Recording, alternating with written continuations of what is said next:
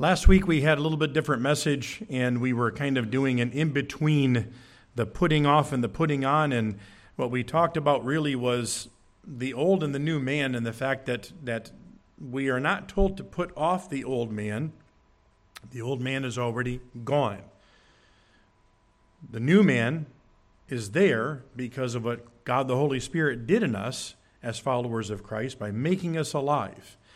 And so as we went through that, the whole idea here was to kind of eliminate some confusion regarding the past old man, right? It's not accurate that we're putting him off. They don't exist at the same time. And so as we talked about that, there is, however, the practical side of some things that we are to put off and put on.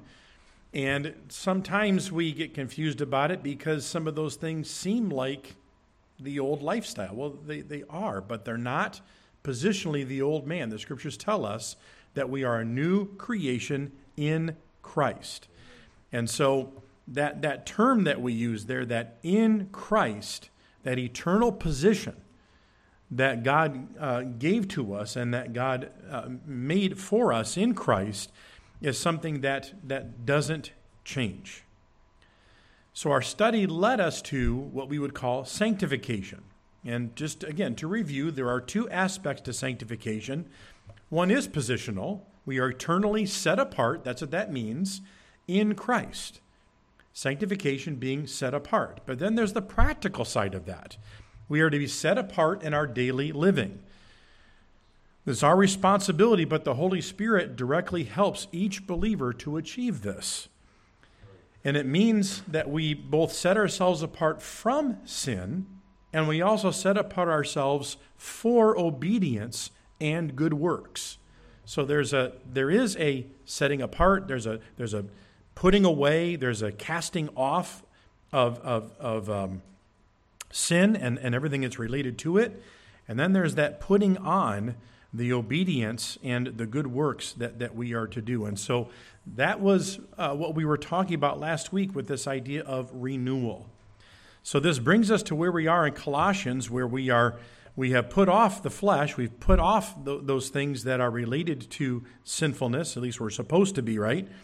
But then it says that we are to put on. And so that's where we are starting today. Putting on takes effort, just like putting off. It doesn't just happen. We think about Colossians chapter 3, verse 10, and have put on the new man who is being renewed in knowledge according to the image of him who created him. So Colossians tells us that we are being renewed in the knowledge of Christ. We liken spiritual growth to the natural, normal growth of any person. We start out as babes, as babies in our walk with the Lord, just like we do in life, and we work toward maturity. So that's what this whole sanctification aspect is about. We are positionally in Christ. When he sees us, he actually sees a sinless person because he sees us through the finished work of Jesus.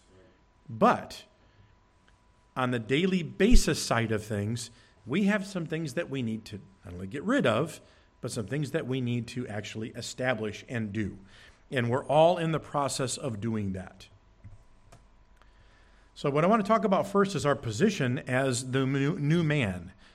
Paul is encouraging the Colossian believers to put on certain things based upon three things that indicate their relationship with God. And we read those. These three things are common to all true followers of Christ, yet they are intensely personal in relation to each and every one of us. Now let me just say that a little bit different way. It applies to all who are in Jesus, but it's very personal to each one of us, right? The first is that we are elect of God. That's what the scriptures tell us there in Colossians 3. Now, it is tempting to launch into an in-depth study of election, but that's not where the context leads us. That is not Paul's purpose here. It could be for another time, but God chose every believer before the foundation of the world by an act of his grace. So we are to pursue renewal because God chose us. That's the motivation there. We are to be renewed. We're to be like Jesus. We're to identify with him.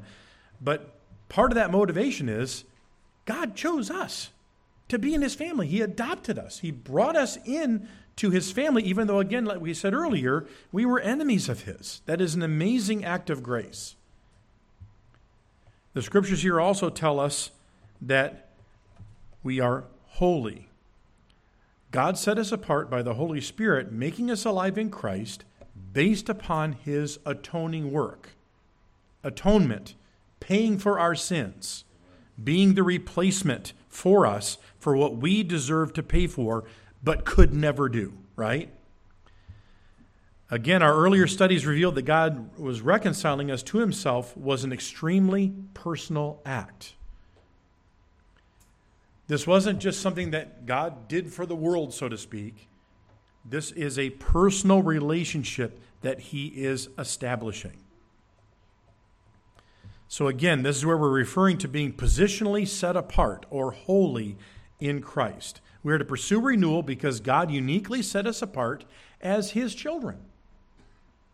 So not only are we to pursue renewal, that we are to change, that we are to put on some things because God chose us, but we're to also do that because he set us aside.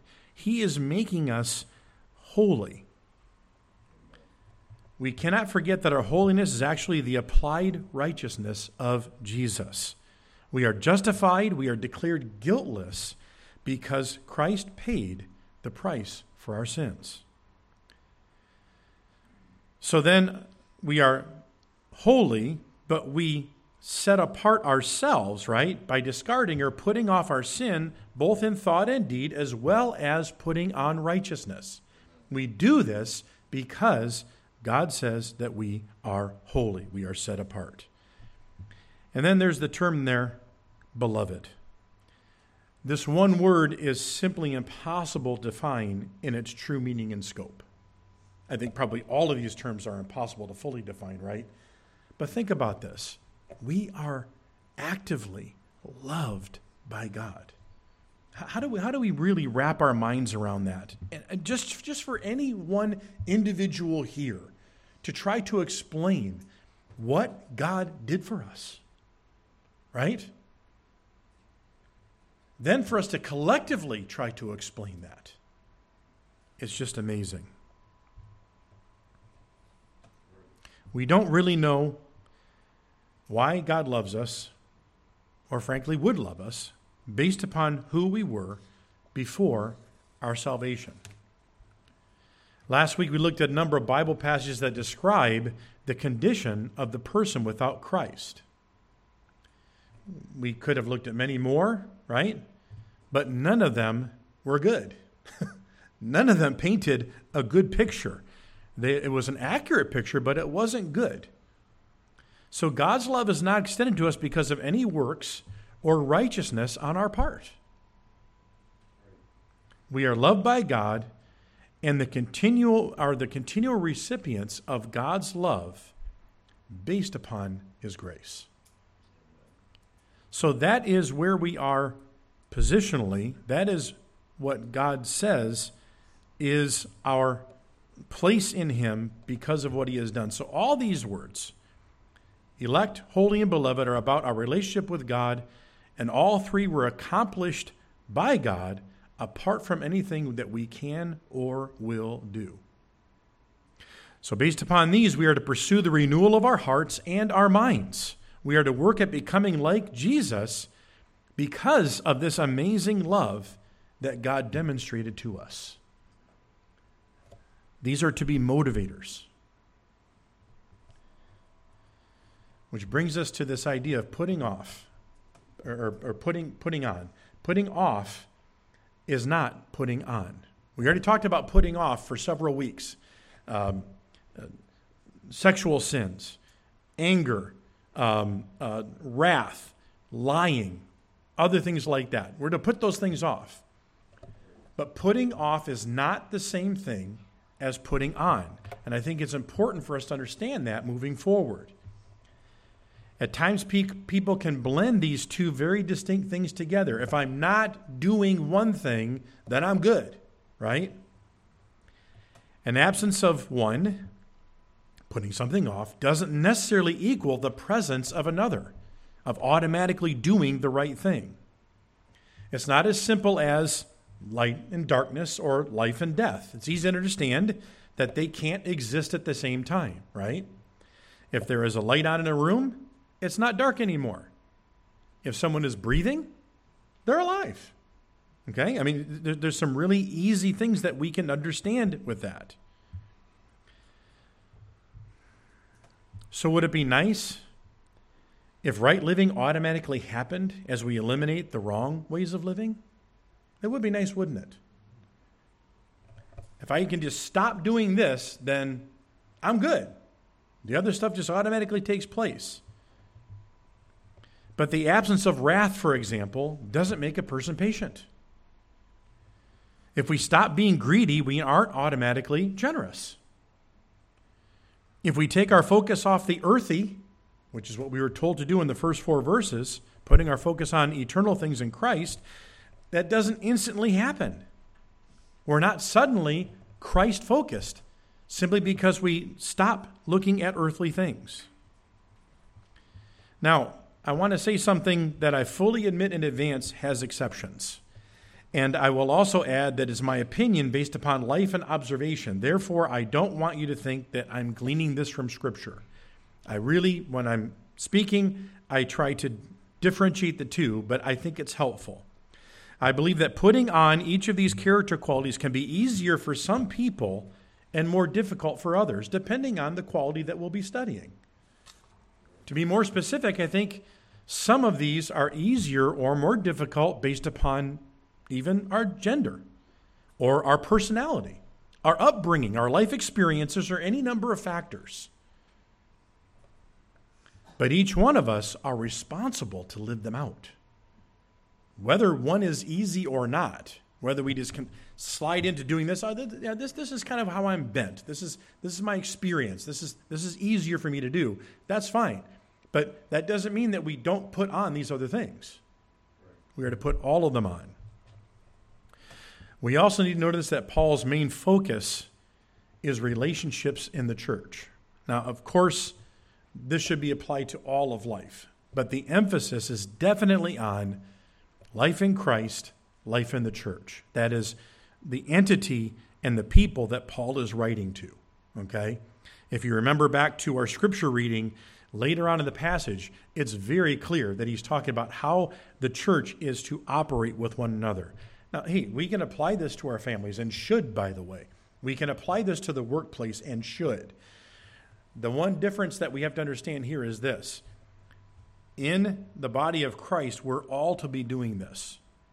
Once we step out into the world, there is no guarantee that the other person is going to be doing it. And frankly, we shouldn't have the expectation that they will.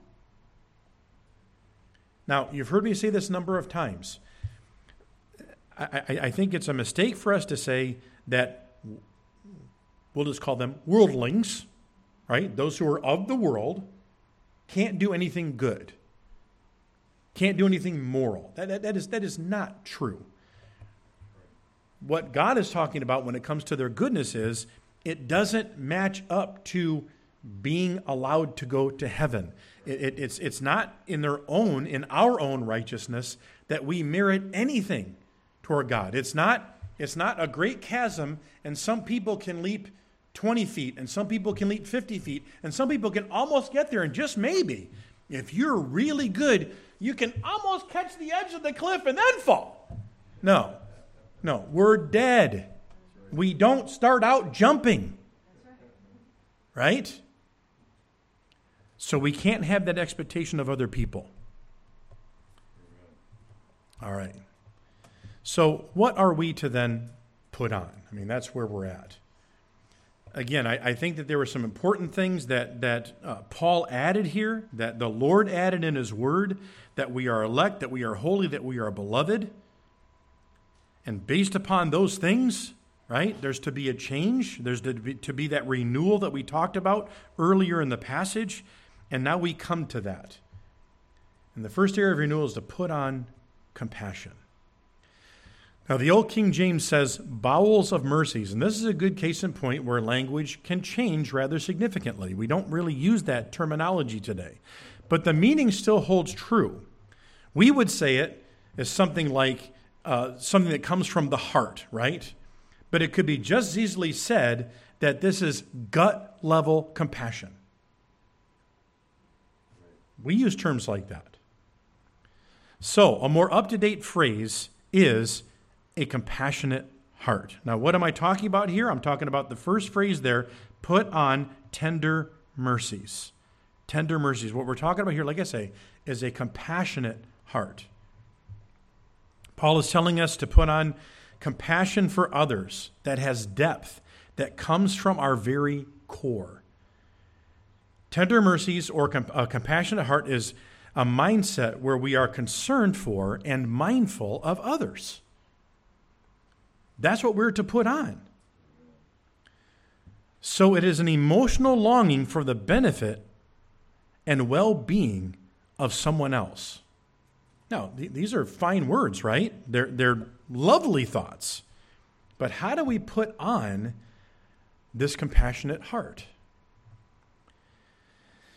It's going to take some time to answer this question and to answer the question related to all of these things that we're to put on, because we're going to have to integrate that with some of our other things that we've studied. But let's continue. Heart of compassion, as all things we'll be studying, goes back to renewing our mind. And our mind is renewed by knowing our Creator and His Word. Let's go back to verse 10. It says here, and have put on the new man, that's past tense, who is renewed in knowledge according to the image of him who created him. Does that sound familiar? If you were here recently, right? We're being renewed based upon knowing the Savior. We're being renewed based upon observing how He lived, about the character of God. That's where the renewal takes place. So I think a good place to start in our study is to look at the compassion of God. David describes the compassion of God when he confessed his awful acts against Bathsheba and Uriah. Now, folks, I'm not going to make this a big deal, but many times we talk about David sinning with Bathsheba. I don't know that Bathsheba had a lot to do with it. The king summoned her from her home. I don't think she was told in advance what was going to happen. Meaning, I do believe that it was against her will. But the bottom line is this. David was the one who was held accountable. David was the one who was punished, along with some other punishments that went with it. David sinned against Bathsheba. David sinned against Uriah, but ultimately David sinned against God. And what does the beginning of Psalm 51 tell us?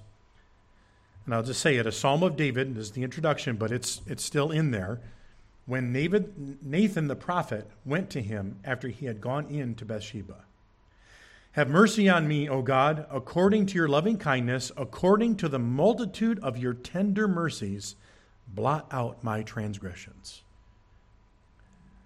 David was coming before God based upon his compassionate heart, based upon his tender mercies. And this is the thing that we need to understand. David already knew this. This wasn't, I got caught. I feel really bad. And you're a compassionate God, right? No, this is the God that he knew. This was the God that he deeply offended, but this was the God that he knew. And so he came to the Lord fully knowing that God was a compassionate God. Wow. Isaiah wrote about the judgments against God's people, but he also foretold of God restoring his people. In response to his people saying that God had forsaken and forgotten them, he speaks these words through Isaiah. Isaiah 49, verses 15 to 16. Can a woman forget her nursing child and not have compassion on the son of her womb? Surely they may forget, yet I will not forget you. See, I have inscribed you on the palm of my hands. Your walls are continually before me. What's God saying here? I know you. I have a personal relationship with you. Now, yes, this is talking about the old covenant, but the principle doesn't change. God made a new covenant with us through Jesus, a covenant of grace, a completely one-sided covenant where he did all the work, but it doesn't change God's character. And how much more beautiful of a picture can we see here with a mom and her newborn, right? Just having that compassionate heart toward that child, wanting the best for that child, and all those other things that we can just pour into that. That's the illustration that God gives of himself for a wayward people. I'm not going to forget you. You know, it is unfortunate, but we do see in our society today, and probably fairly recently, we have seen some moms who didn't do this. And I do believe that's why God says, even if they would forget these things, right, I'm not going to.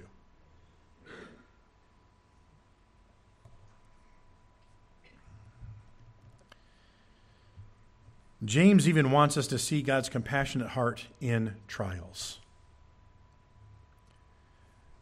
James 5, verses 10 and 11. Now, we know that James talks about trials earlier in the book, but look what he says. My brethren, take the prophets who spoke in the name of the Lord as an example of suffering and patience. Indeed, we count them blessed who endure. You have heard of the perseverance of Job and seen the end intended by the Lord, that the Lord is very compassionate and merciful. Tell you what, if you read the beginning of the book of Job, you might be thinking to yourself, this is a compassionate and merciful God? Now notice, God didn't do anything directly to Job, but he allowed all those things to happen.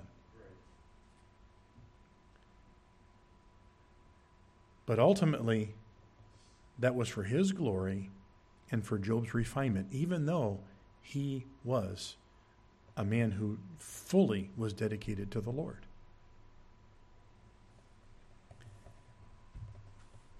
But it was a very compassionate and merciful God that allowed that, what we would see, that very holy man, that allowed him to go through that. And folks, that should be an encouragement to us. That's what it's designed to be.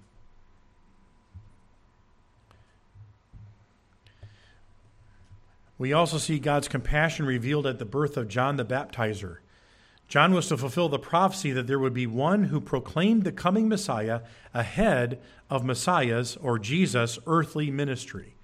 It's John's birth, or after John's birth, his father Zacharias foretells what John would do. I want you to turn to Luke chapter 1. Luke chapter 1, I'm going to start in verse 67.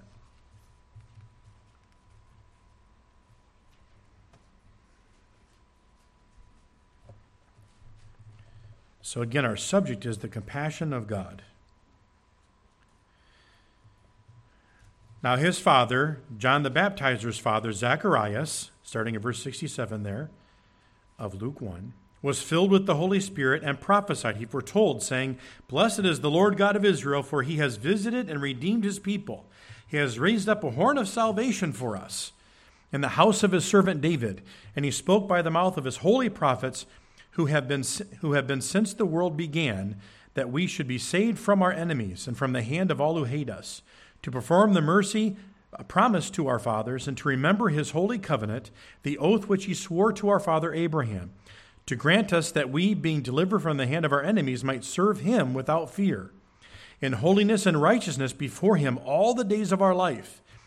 And you, child, will be called the prophet of the highest, for you will go before the face of the Lord to prepare his ways, to give knowledge of salvation to his people by the remission of their sins, through the tender mercies of our God, with which the dayspring from on high has visited us, to give light to those who sit in darkness and the shadow of death, to guide our feet into the way of peace. And then it says, So the child grew and became strong in spirit and was in the deserts till the day of his manifestation to Israel. In other words, till the day his ministry was made known. So what do we see here? it wasn't God's compassionate heart that gave us John, although that was true. It was God's compassionate heart that gave us Jesus. It was God's compassionate heart that gave us the way of salvation. John was the one who's going to be telling about it. But as his own father, John's father, was prophesying, was foretelling what John was going to do, he's proclaiming really who Jesus is and what he's going to be doing, and the fact that that was God in his compassion. How will God's people receive remission or the taking away of their sins and salvation? Through God's tender mercies, through his heartfelt compassion. Then Paul pleads with us to grow spiritually, to sanctify ourselves based upon God's compassion. Very familiar verse to us, but Romans 12:1 and 2 is very important here. I beseech, I beg, I plead you, brethren, by the mercies of God, that you present your bodies a living sacrifice, holy, acceptable to God, which is your reasonable service. And do not be conformed to this world, but be transformed by the renewing of your mind, that you may prove what is that good and acceptable and perfect will of God. Why was he, or what was he pleading with these believers about? What was his source of pleading for them to have a transformed life? It was God's mercies. Well, where do we see God's mercies? In the previous 11 chapters. His salvation. All that God provided. That's what we see. His mercies. I want us to also see some examples of compassion in Scripture, just everyday examples of other people. We've seen the compassion of God, and we've seen that it is these tender mercies in which he forgives, in which he brings people to himself, in which he even takes us through trials, right? That's God's character through all of this. But I want us to look at some examples of compassion of others. A couple of verses here. And Joseph turned himself away from his brothers and wept. And then he returned to them again and talked with them. And he took Simeon from them and bound him before their eyes. Now, context. This is when Joseph was brought to a place of prominence after some very difficult times. Don't have time to get into all that. But Joseph was now second in command of all of Egypt. His brothers, his family, they're not doing well. There's a famine. They're starving. So they come down to Egypt. They don't recognize their brother. He probably had a little bit different wardrobe on, a little bit older, probably had one of those cool beards, right? All that Egyptian stuff, right? So they didn't recognize him. They wouldn't have expected him, right? They sold him into slavery. They had no idea where he was. They certainly would have expected him to be second in command in Egypt. So as he's dealing with them, we see him turning himself away, getting by himself and weeping. Later on, he's dealing with his brothers again. And look at what it says. Now Joseph's heart yearned for his brother, so Joseph made haste and sought somewhere to weep, and he went to his chamber and wept there. This is after he met again his brother Benjamin, who he hadn't seen for years and years. This is his most close brother, the other of Rachel's children, right? Joseph and his brother were Rachel's kids. And so they were closest as far as brothers are concerned. And so here he is, going off and weeping. Why?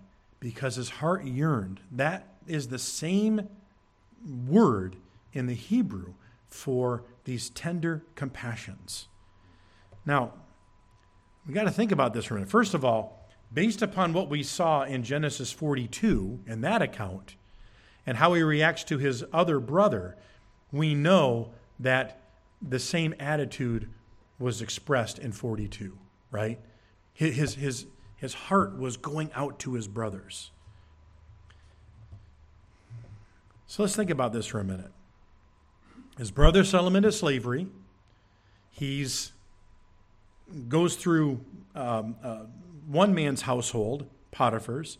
He's wrongfully accused. He goes into jail. He's there for a fairly long period of time. God gives him the ability to interpret two men's dreams. The one man died, so he didn't forget about him, but the other man who lived, as he said he would, forgot about him.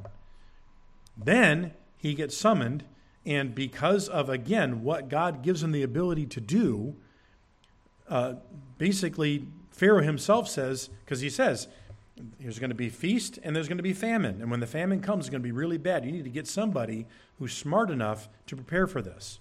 And they all look around and say, I like this guy, right? That's how Joseph got his place, right? Very theological. I like this guy, right? So, anyway, so that's why Joseph and how Joseph got to where he is. Think about this. He is second in command in Egypt. He is in charge of everything, really. Administratively, he's in charge of everything. And there's his brothers walking up. Hungry.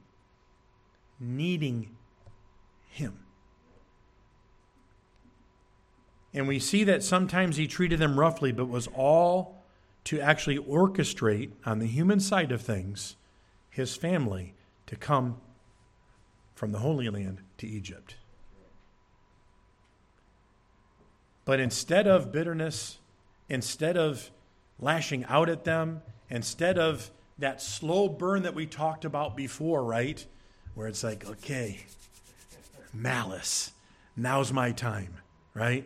I am in the God put me in this position to get my brothers. He could have justified that, right? Wrongfully, but he could have justified that in his mind. Instead, what we see is the character of God. His heart yearned for his brothers.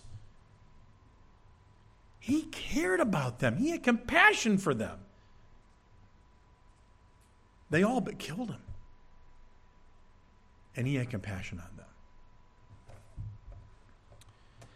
The other thing I want us to see is a mother's compassion for her child. This is a famous story of Solomon wisely determining the real mother of an infant that two women claimed as their own.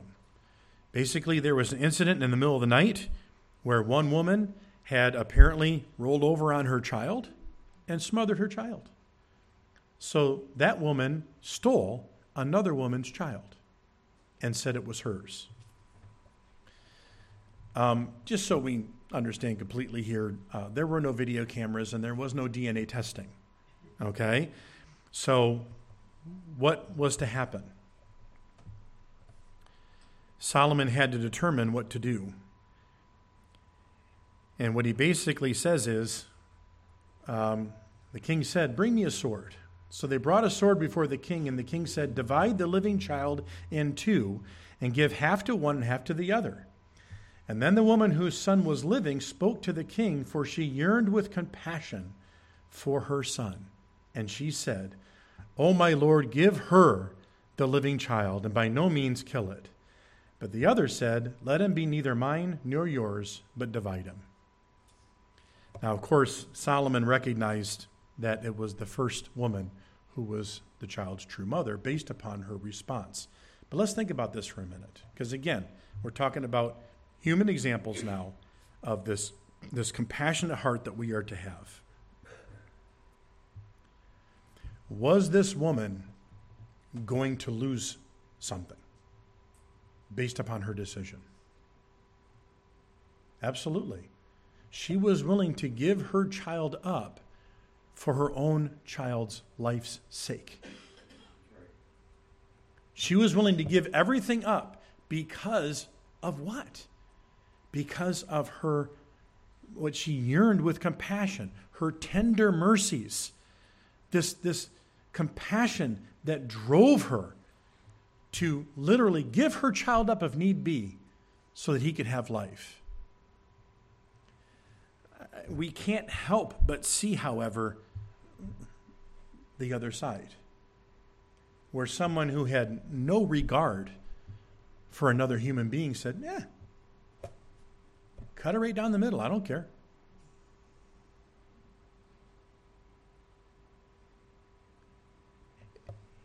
I don't know the background. I'm not trying to make things up here, folks, but it was almost like there was something against that other woman. Right? But this woman was so selfish that it's like, yeah, I lost mine. You're going to lose yours too. I don't understand that. But this is what it tells me. Evil lurks everywhere. This is a mom who lost her child, and look at what she did.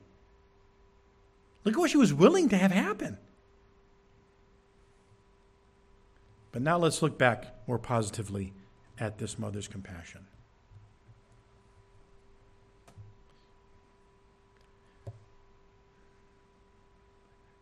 God gave up his son. God gave up his child. Right? Now, we understand Jesus was born physically, right? He's always been, but he's still the Son. And out of his compassion for us, we've already read it. We've already seen it, black and white. He gave his Son for us. It's amazing. Here, this woman was willing to give up everything about herself so that her son could have life. This is the depth of mercy that we are to have for one another, folks.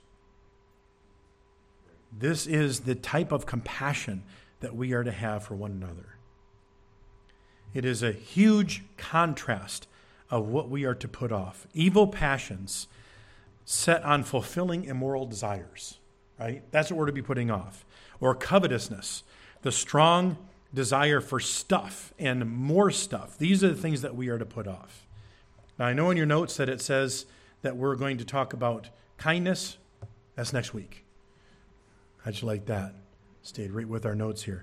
So let's have a little time of conclusion here. Let's make some application. I truly believe that a thorough study will lead to the best outcome. It will help us know God himself and his will. However, each and every one of us is responsible to individually apply and actually do what the Lord is instructing us, what he's patterned for us, examples that he's given to us. Our motivation is both the deep compassion that God has shown us by placing us in Christ and the massive number of God's daily compassionate acts he does on our behalf as his adopted children. Okay? So it is both who he is, it is where we are in Christ, and it is what he continually does. I want to give a brief warning. We can't wait until we have all of this learned before we start living it out. Isn't that our temptation sometimes? Once I get this right, then... No. This isn't like the launch of a new product or completing a project or young people waiting until your coloring page is done before you show your mom. That's not what this is like. We cannot delay having a compassionate heart until we're complete, because having a compassionate heart is part of the process of becoming mature. Every day is an open book test. Every day is a life test. Sanctification is more like exercise or physical activity. So we are specifically talking about compassion. We exercise our compassion at the level we are at in order to increase our ability for more compassion. It's not just, I'll get there sometime. No. We work at it where we are at. So how do we make application in the church and in daily life? First of all, we need to make an effort to know the Lord and his word. Remember, that's the key to all of this. Knowledge of God. That's how we renew our minds.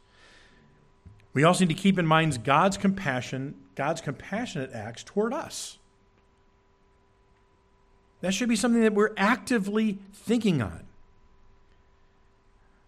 And then also a compassionate heart is others focused. Relationships are essential. See God's people as God sees them. Actually take your mind off of yourself and think about other people. Folks, let's be honest. We're selfish by nature. Not all of that is bad. We're to preserve ourselves. We're to keep ourselves clean. We're to keep ourselves fed and so on. But, boy, we can overindulge ourselves. And that needs to change to where our focus is outward. First the Lord, then other people. Continue putting off preferences and favoritism, right? That's one of the things that we talked about that we're supposed to be putting off. Develop stronger relationships. Simply take the time and opportunity to get to know others, to be a part of their lives, and then invest in others. Serve, encourage, pray, counsel. Now, I want to be very careful here. That counsel part is, right? You don't just walk up to somebody, hey, I think you need some counsel, right? That's not, so there's a little more finesse to the counsel part, right? It's called discretion. But then also, a compassionate heart will even change our conversations. A compassionate heart, a heart that's focused on others, will change how we converse with other people. The quality of that will increase. We will grow.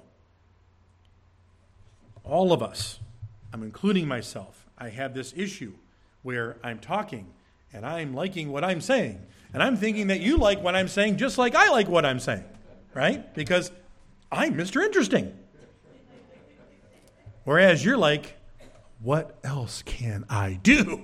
If he talks about birds one more time, I'm going to plug him, right? So anyway, my point is this.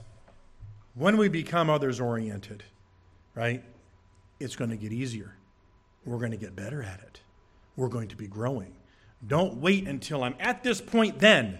No. This putting on is now. And this putting on is active because we need it to continue to grow. Let's pray.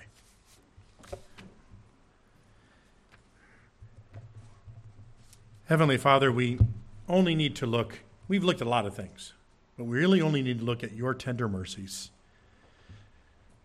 demonstrated over and over and over again in Scripture, demonstrated over and over again in our own lives to really know what we're to be putting on. But we thank you for your instruction. We thank you for the promise of your Spirit working with us and in us and through us to become renewed, to be more like Jesus, to conform to the character of our Creator. And as we do that, Lord, I pray that as we set ourselves apart from sin, that we'll set ourselves apart to a compassionate heart, loving others as you do. And Lord, I pray that that will bring us great blessings and joy. But most importantly, that it brings glory to you and it brings joy and benefit to those around us. We ask all this in Jesus' name. Amen.